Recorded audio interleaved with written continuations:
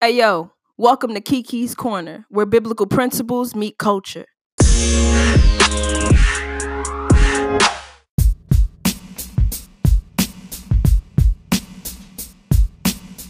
Hello, everyone. My name is Kiki Francois. I am your host. This is my corner of the world where I get the opportunity to be holy as Christ has called me to be holy and cultivate a space for others to join in.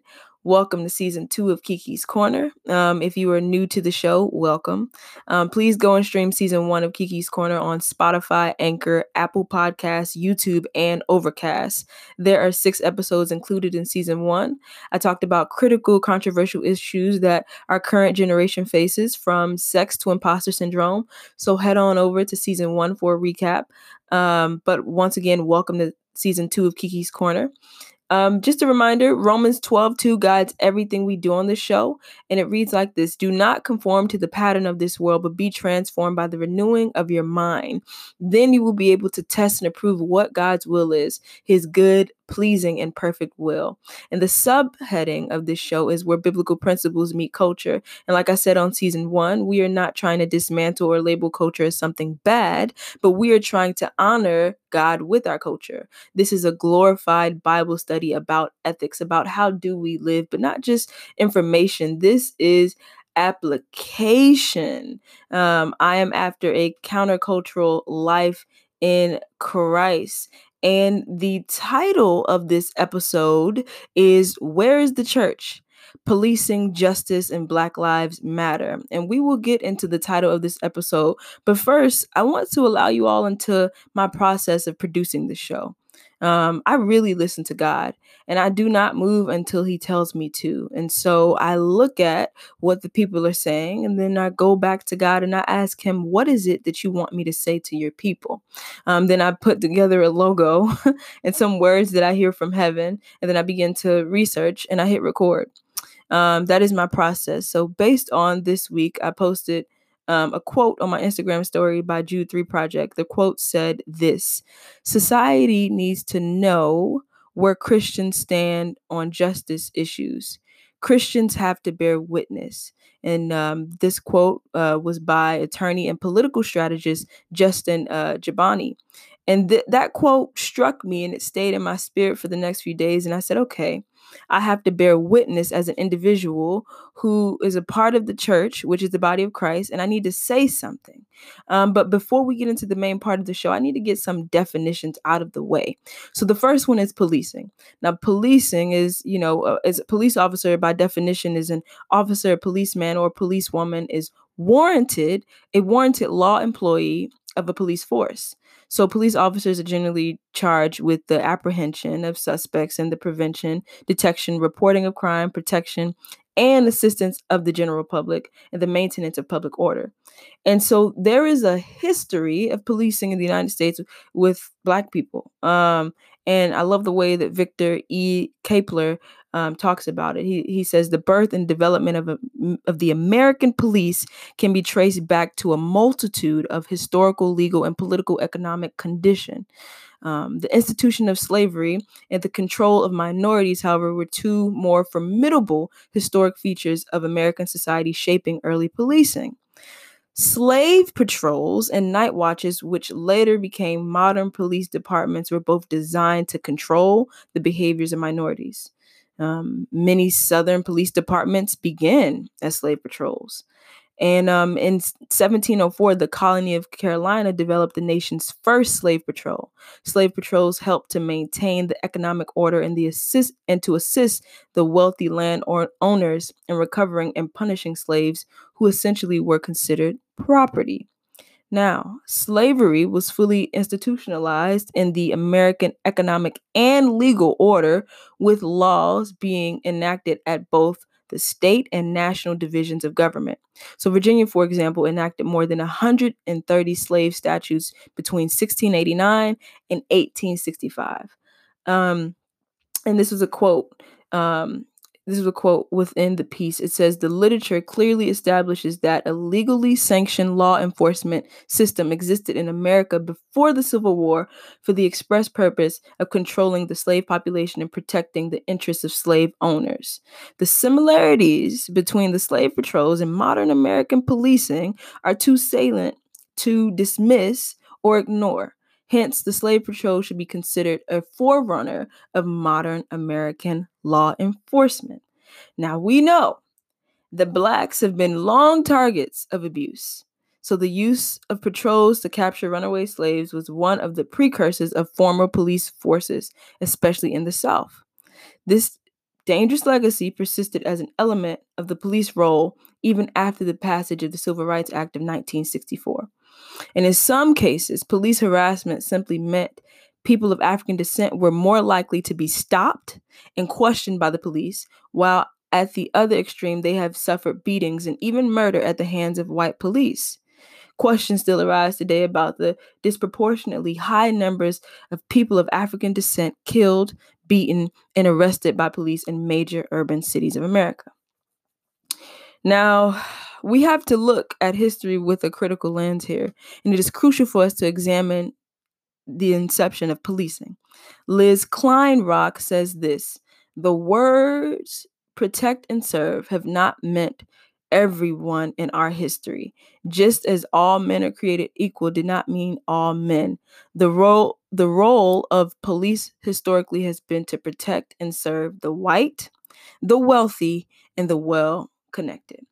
Now I'm going to stop here and say this. Just this fact. I just want y'all to hear this. Did you know that police killed at least 104 unarmed Black people in 2015, nearly twice each week? That's 2 a week. Okay.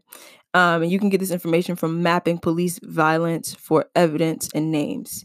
And I think for me, that is what stuck out to me the most. The names and the descriptions of the murders. You would see the name, you would see, the ethnicity or the race, and then you would see unclear if they were armed or not. They were suspected to have a weapon, and then at the bottom you'll see case closed. And so, yeah, that was hard to research and to see for me. And so my question here is, how do you reform a racist root? How do you redeem a department that was meant to catch slaves and control Black people's bodies? Can we take another George Floyd, Eric Gardner, Ahmaud Arbery, Sandra Bland, and please, y'all, I'm begging, please don't forget about Breonna Taylor. And another question that I have about this is about law enforcement. What about when the law is powerless and corrupt, as it says in Habakkuk? What about when the law is sluggish and justice doesn't prevail, but it actually kills, it actually snuffs out? What do we do there? So those are questions to meditate on as we get through this show. But here are 2 opinions from current society regarding policing, the current state of policing and the future of policing that I hear from the people. The first one is reform. So what does ethical community policing look like? How do we hold police officers accountable? What are the punishments for someone with the power of enforcing the law and they have maybe a prejudice or racism towards Black people? How do we do that? How do we look at them? How do we evaluate them? Maybe this can be done through yearly psychological evaluations of each officer, maybe getting a degree in criminal justice, a 4-year bachelor's degree, maybe changing the targets from Black silhouettes to a different color. And that also plays into a lot of what's going on as well. And so I want to tell y'all a story I ran across about target practice. Actually, let me tell y'all a story. So in 2015, and this story actually comes from the Washington Post, so you can actually look it up. In 2015, the Miami Police Department was caught using photos of Black teenagers as target practice. The chief defended the department but denied racial profiling and said that officers used images of people of all races.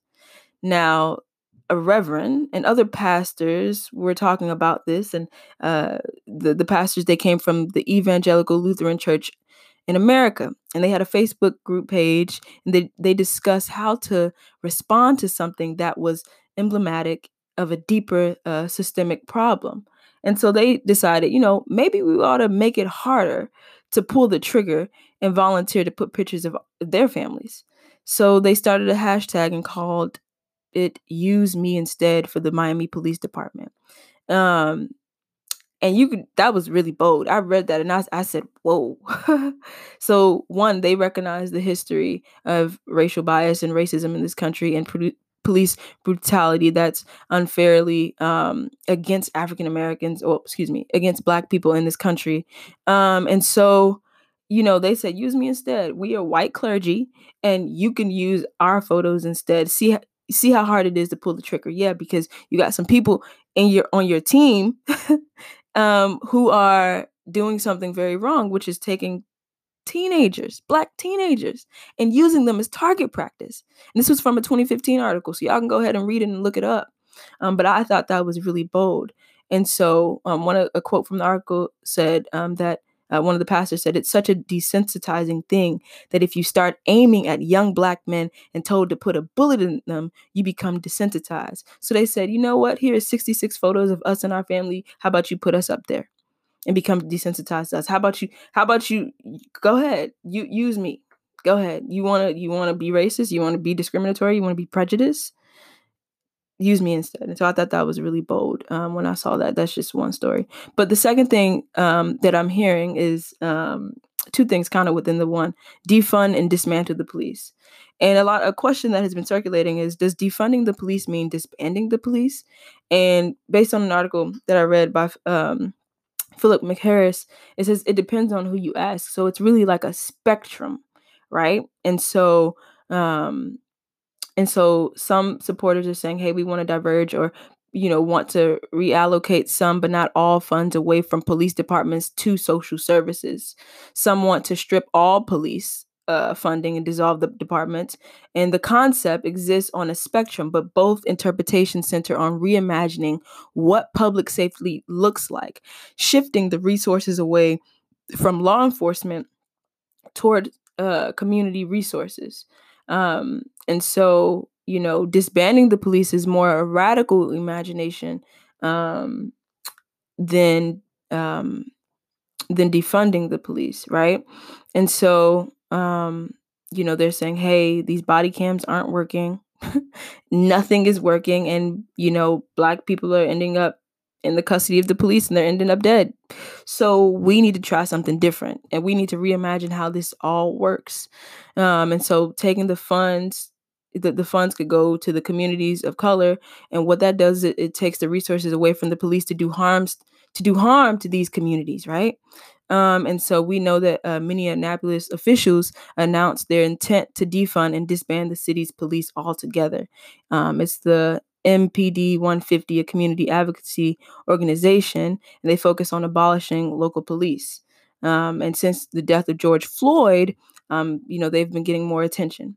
And so those ideas are in the air, those ideologies, those perspectives, those suggestions in the air. So now let's talk about Black Lives Matter and what that is and what that really means. Because I think some people don't know what that means. So in 2013, 3 Black organizers, Alicia Garza, Patrice Cullors, and Opal Tometi, created a Black-centered political will and movement building project called Black Lives Matter. Now, it was in response to the acquittal of Trayvon Martin's murderer, George Zimmerman. Now, this is an organization. The members organize and build local power to intervene in violence inflicted on Black communities by the state and vigilantes. So it is an affirmation of Black folks' humanity, their contributions to society, and their resilience in the face of deadly oppression. Black Lives Matter was developed in support of all Black lives. Now, we know that there have been some people who, misuse the name Black Lives Matter and have tried to, just take matters into their own hands, and it's kind of not on the focus of what Black Lives Matter means as an organization. But as the word says, Black Lives Matter is just more the slogan saying, hey, Black Lives Matter, we affirm that. That is, those are kind of two different definitions of like, hey, this is the organization and this is more of the slogan of what it means. So, Lecrae said it really well on his Instagram. I really appreciated how he broke that down. But let's go back. I'm talking to the church now. If human beings, which I do not know their faith background, okay, can get together and say, no, something is ethically wrong and we need to band together to advocate, defend, and protect lives who look like us against state-sanctioned violence, right? What is our job? What is our job in the midst of this, of what's going on? If people with a conscience can say, hey, no more. What is our job in the midst of this? And I'll get to that later with the biblical principle that we're going to use. But I just need to get to justice now. And let's get to the legal definition of justice. 1, it's fairness. 2, moral rightness. And 3, a scheme or system of law in which every person receives his, her, its due from the system, including all rights, both natural and legal. All right. Now, let's talk about another form of justice, which could also be included in biblical justice, but I'm just kind of defining them separately. Retributive justice and restorative justice. Now, retributive justice is a perspective that focuses on punishment for the offender, while restorative justice focuses on the relationship between the offender and the victim. All right. So now, what is the biblical definition of justice? So according to the biblical justice that God sets forth, all humans are equal and all humans are created in his image and all humans deserve to be treated with fairness and justice. Now, the prophet Amos instead portrays justice as a river. So Amos 5:24 says, but let justice roll on like a river, righteousness like a never failing stream. And there are two words that are synonymous here. And we learned this in school and you can learn this in the church. You can learn this in Bible study. It's justice and righteousness, right? So in the original Hebrew, justice is misfat and righteousness is tzedakah. However, tzedakah means more than the personal moral righteousness. It also means justice.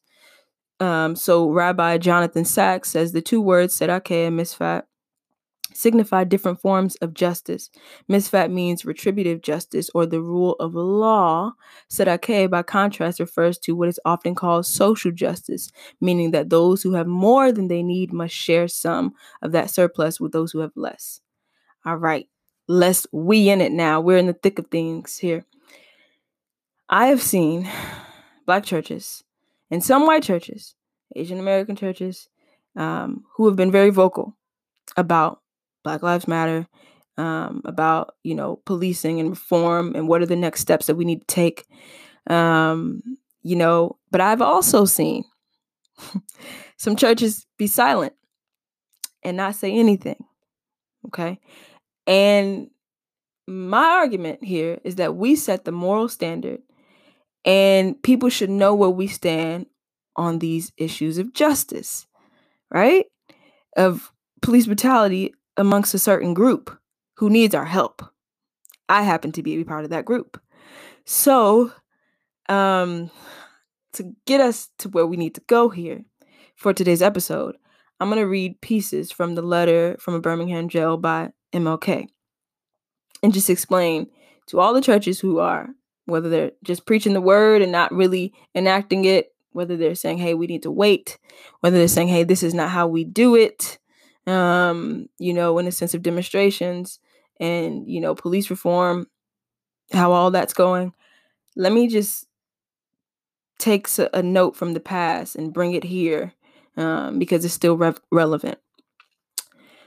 But more basically, this is an excerpt from the letter from a Birmingham jail by MLK. But more basically, I am in Birmingham because injustice is here. Just as the prophets of the 8th century BC left their villages and carried their "Thus saith the Lord" far beyond the boundaries of their towns. And just as the Apostle Paul left his village of Tarsus and carried the gospel of Jesus Christ to the far corners of the Greco-Roman world, so am I compelled to carry the gospel of freedom beyond my own hometown. Like Paul, I must constantly respond to the Macedonian call for aid. In no sense do I advocate evading or defying the law, as would the rabid segregationalists. That would lead to anarchy. One who breaks an unjust law must do so openly, lovingly, and with the willingness to accept the penalty. I submit that an individual who breaks a law that conscience tells him is unjust and who willingly accepts the penalty of imprisonment in order to arouse the consciousness of the community over its injustice is in reality expressing the highest respect for law. Of course, there's nothing new about this kind of civil disobedience. It was evidence sublimely in the refusal of Shadrach, Meshach, and Abednego to obey the laws of Nebuchadnezzar on the grounds that a higher moral law was at stake. It was practiced superbly by the early Christians who were willing to face hungry lions and the excruciating pain of chopping blocks rather than to submit to certain unjust laws of the Roman Empire. So, and I'm going to read this last part. First, I must confess that over the past few years, I have been gravely disappointed with the white moderate.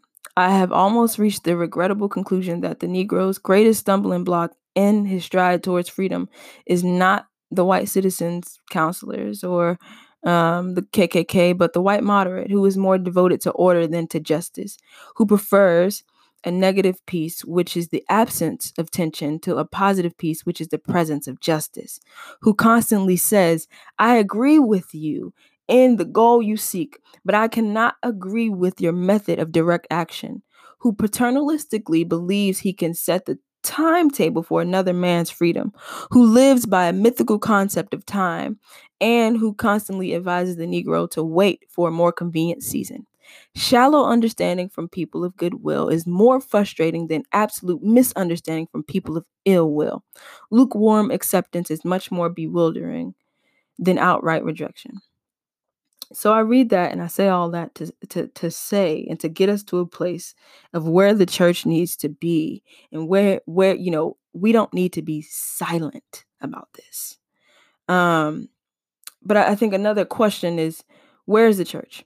What is our place in all of this? What is the biblical principle, or in our case, the biblical response to police brutality towards Black people in America?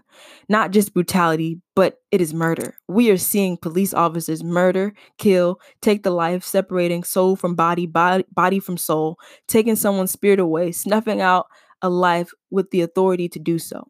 How do we, as the church, look at this and do nothing? When someone is being unjust, how do we stand? Here's the biblical principle that I'm suggesting that we use here in this day and age. Justice. You could have guessed it. Yes, justice. And what does that look like? That looks like protesting. That looks like signing petition. That looks like preaching from the pulpit about reform, racism, racial bias, and telling your congregation that Black lives indeed do matter. Justice looks like economics as well. And so there are so many issues, but the question is, like, where's your focus? So to do justice is to correct something, right? You need to correct the wrong. There's something. There's a wrong being done by police officers to the Black community. I'm trying to get this through your head. Like there's something wrong, and the church, we set the moral standard, and we should set the moral standard, and they should know how we feel about this and what we have to say. And there's so much to be done, and so we need to do what? Intervene on the behalf of Black people. I can't say it any more clear than that. So, yeah. Micah 6:8 says this: He has shown you, O mortal, what is good, and what does the Lord require of you? To act justly, and to love mercy, and to walk humbly with your God. And so, I'm giving all this history. I'm showing you different sides of the story. I gave you the biblical principle of justice, of how we have to chase after it. We have to seek it. We have to go for it. We have to advocate. We have to defend. We have to protect. We have to love our neighbor as we love ourselves. We have to love God, have a conversation with God about how best do we as the church fit in this situation. And I would advise some evangelicals to, not remain silent and talk about it. Talk about what's going on. Don't just preach the gospel. Preach the gospel, but make sure it has legs. Make sure it's walking. Make sure it's active and not passive. We cannot continue like this. There is unrest for a reason. I'm going to pray, and I hope y'all have a really good week. Let's pray. Heavenly Father, as we come to you, Lord, we just want to thank you for who you are. God, you are so mighty. You are so strong. You are so just. God, you see everything. And Lord, we are asking that the church bonds together and bands together to advocate and defend and to love on everybody, Lord. But right now, specifically, Black lives who are being snuffed out by, corruption and injustice. Lord, we are asking that you just be with us right now as we try to figure this out, Lord, but that we advocate and that we love and that we get some reform and that, Lord, we pray and that we advise our congregation on what to do and how to do it, Lord, and that we pray for the families of the lives lost. Lord, we pray for everybody, Lord, over our world and cover it with your blessing and your spirit. God, we need you. And these are tough conversations to have, but we can't get anywhere if we don't have these conversations. So bless us, love us. We love you. Amen.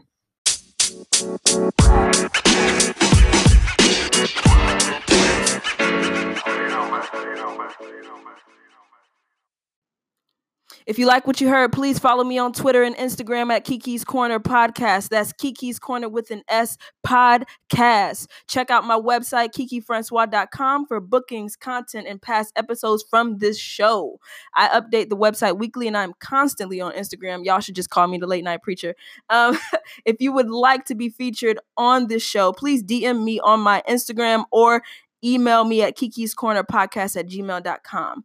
That is all that I have for y'all. Y'all have a beautiful week. Peace.